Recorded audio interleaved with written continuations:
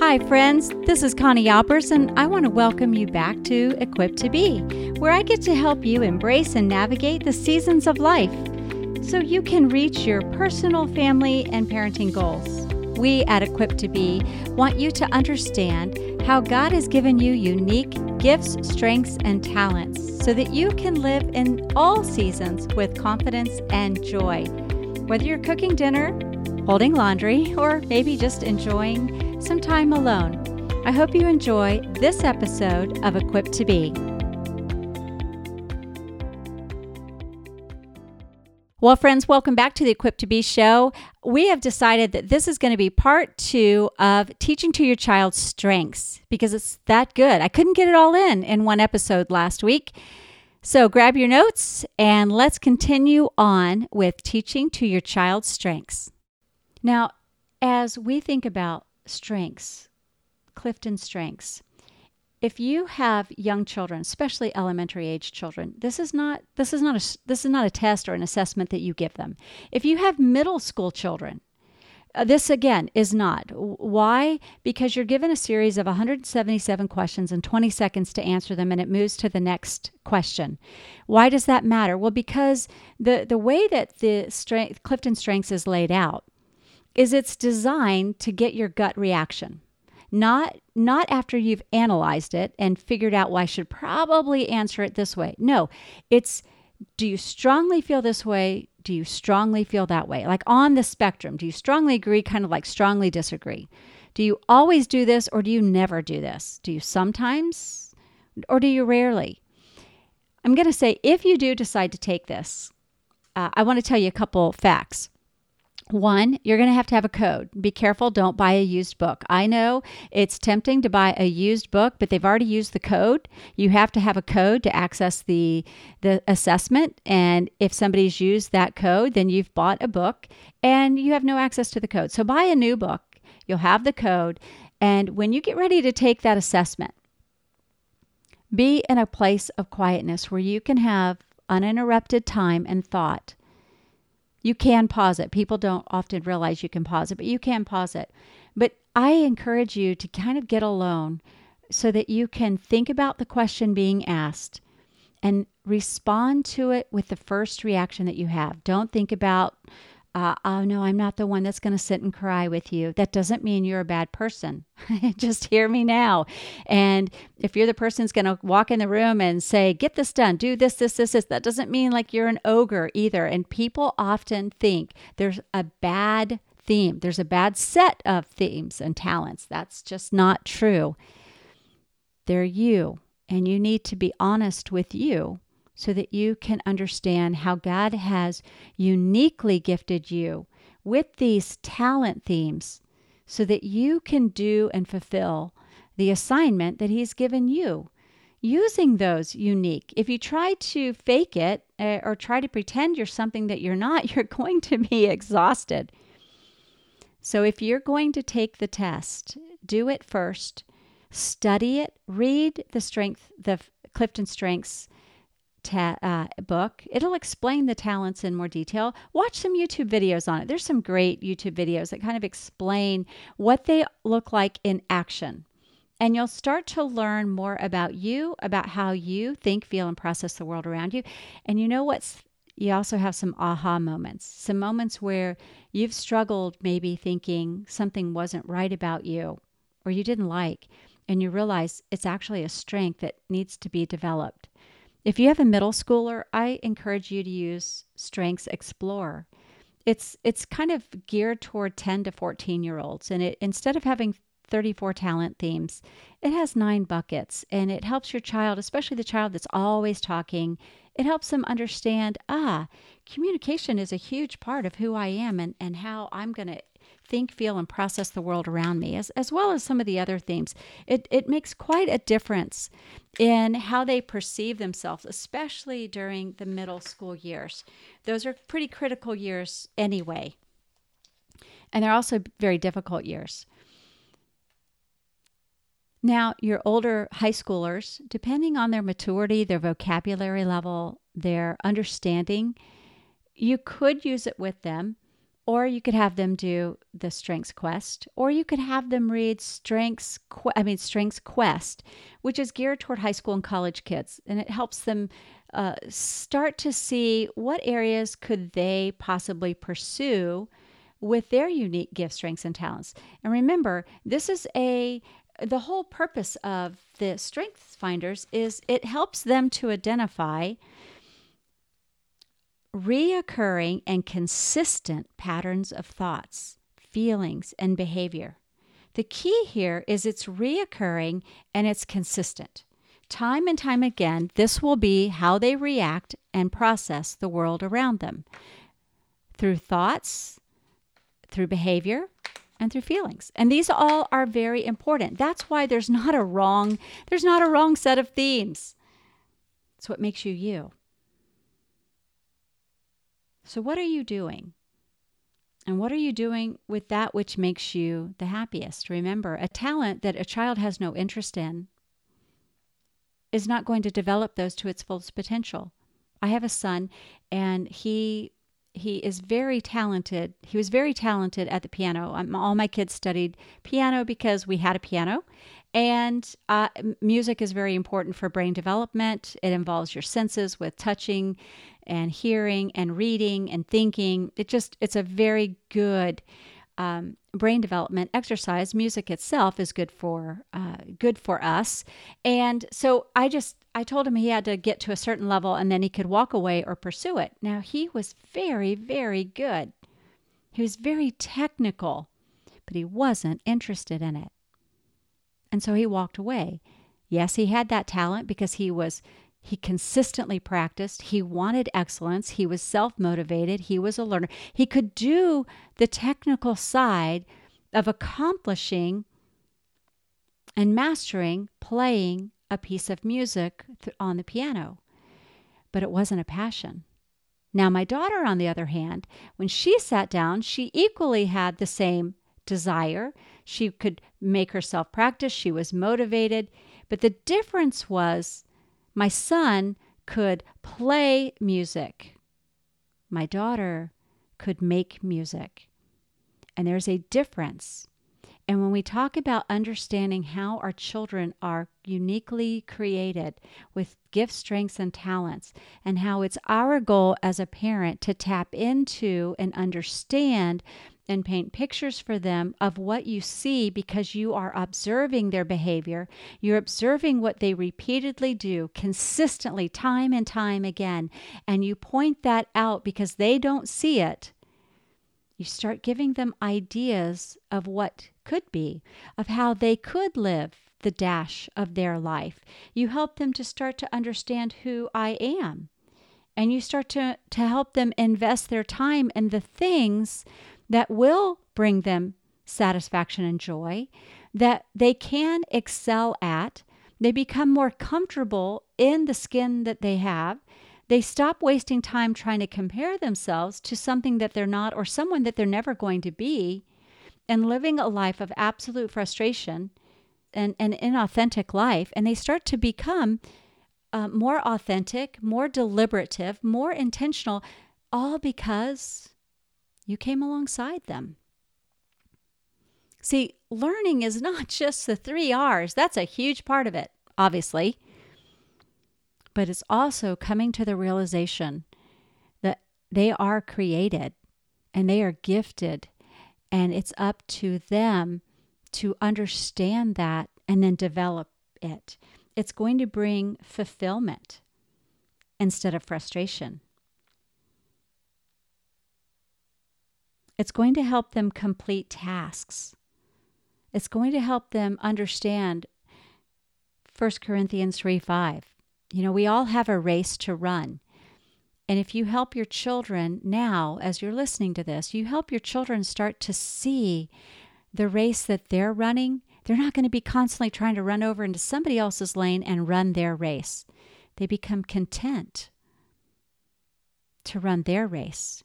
I have to give you an example of how this actually applied. I was teaching the kids, and it was my older two. Now, my older child is very logical, science, math driven. he also really doesn't like conflict. I mean, he just doesn't like conflict, didn't like arguing. So in a family of 7, somebody's always squabbling with somebody, and we should probably do a how do you build sibling relationships with your kids, because that's an important one. And he was also very self-motivated. He wanted to know his assignments, and he just wanted to do them because he didn't want to spend all day long. We were homeschooling. He didn't want to spend all day long in doing school. He just wanted to knock it out, read the chapter, check off the list, and be done, because he had other things to do, like play video games or basketball or go outside and play with the neighbor kids. Now, my daughter, on the other hand, she was a polar opposite from him. She had to feel, she had to sense, she had to experience, she had to contemplate all that we were studying, whatever it was. And the best example is they were young at this time. And again, I told you I have been studying the personality assessments, how people are wired, what makes them tick and what makes them tick. How can I inspire and influence and motivate others? How can I help others people see the potential that is within them? I've always been driven to this since I think I was probably 17 or 18 when I first really started to dive into this. It fascinates me because we are created by a God that has an amazing creativity. Look at the world around you and be in wonder. So we were doing school one day and we were trying to do a history lesson. He just wanted to get it done and she wanted to experience it. And I remember this was the first time I remember I had to change how I taught my kids, which is a whole nother topic of how you teach children. Like really, how do you teach them? And I started exploring that as well. And we should probably do that too. But I sat there and I was reading and all of a sudden I completely lost her because a bird flew across the window. And it was a red cardinal, as I remember right. And she immediately stopped the flow of learning to talk about the bird. Was it a mother bird or was it a dad bird? Was there a nest? Were they flying back to the nest because maybe there were eggs or maybe there were baby birds? I mean, it was a complete disruption to everything. And it frustrated my son so much. He was irritated. He actually was probably mad because he wanted to get done. And here she is daydreaming again. And I realized at that moment that how I taught that child, my son and my daughter, were very different. And what we did together had to be very different as well. And that's when I started to create a journal on each child. And I started writing down what it is that they did consistently over and over. It was repeated. How did they think, feel, and process the world around them consistently?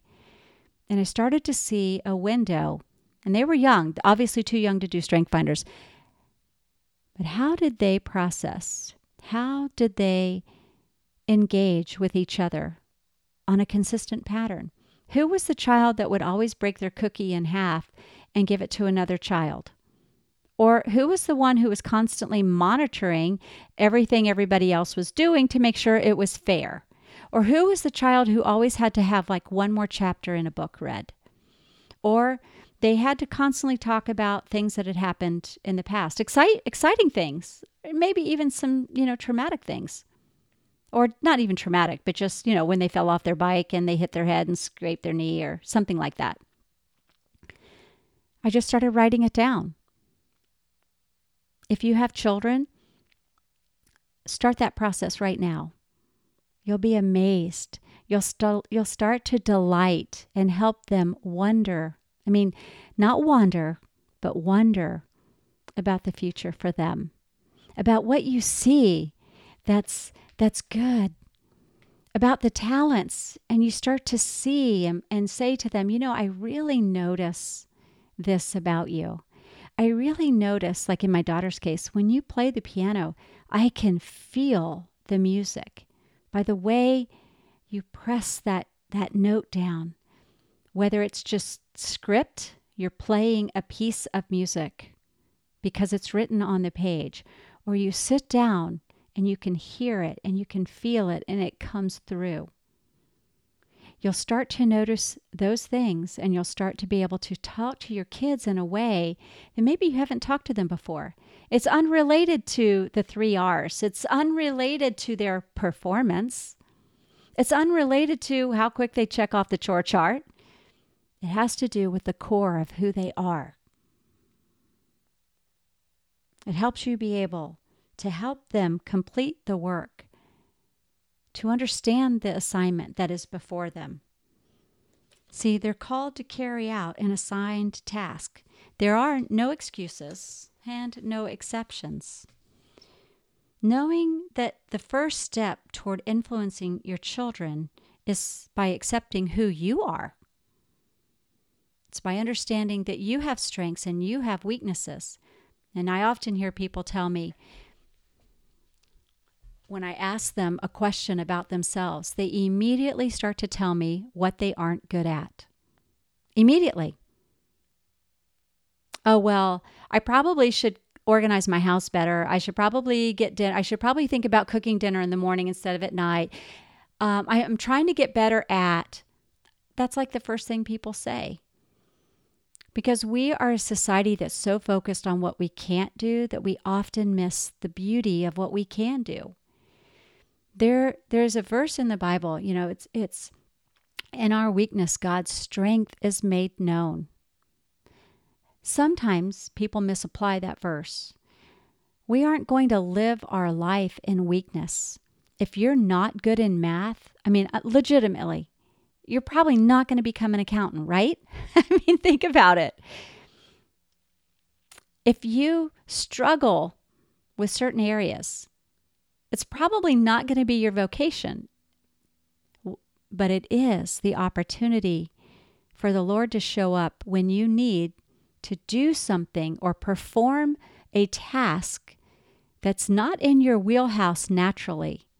That's where God shows up. And that's where His strength is made known in your weaknesses. You will never excel and become excellent in your weaknesses, except the Lord helping you at a point in time. But I believe it's in the strengths that God has given you. He did not give you gifts, strengths, and talents for you to hide them or underdevelop them. It's in your gifts, strengths, and talents that if you properly develop them, if you properly apply them, if you use them with the right motivation, you will soar. You will be able to excel faster and further. You will be able to fulfill the assignment that God has given you. So make no mistake, we all have weaknesses. I have mine, and I can rattle them off to you so quickly, just like you. And we all have strengths. It's when we sit down and we understand, we cultivate and we develop and we identify what they are, that we are able to go into action. So start that notebook and write your child's name down and start becoming a student of your child, not their teacher. Start becoming a student first. Start becoming a student of yourself so that you know and understand yourself. And if you're married, your spouse as well. What do you get excited about? And what are you willing to pay the price for? You can only be really good at a few things. I want you to think about that. You can't be great at everything. You can only be really good at a few things. So stop wasting time on the things that you're not going to be really great at and get people that are really great in those areas. Maybe it's your spouse. And let them soar at the areas that they are strong in and carry you and rely on the Lord and do what you do excellently. So this wraps up today's segment of Equipped to Be. I hope that this has unpacked and maybe opened your eyes to the strengths, Clifton Strengths and Strengths Explorer and Strengths Quest. There's some other books now, Discover Your Strengths. There's lots of books on the strengths. We're only talking about this one. We're not talking about Myers-Briggs or any of the others because of time, right? This has been a long segment, so thanks for hanging in there. You can always email me with questions that you have. Visit my website, Connie@ConnieAlbers.com, and you can find me there. Let's keep this conversation going as you are diving into this school year with all the disruptions, and you help your children to think outside of the box and figure out where they fit within the grand scheme of this big old wide world, and watch your relationships flourish and thrive. I hope you have a great day, and we'll see you next week. Well, that wraps up this episode of Equipped to Be. If you enjoyed this show, please share it with a friend or family member and hit subscribe so you don't miss a show. And thank you again for joining me. Remember that we are equipped for every season of life.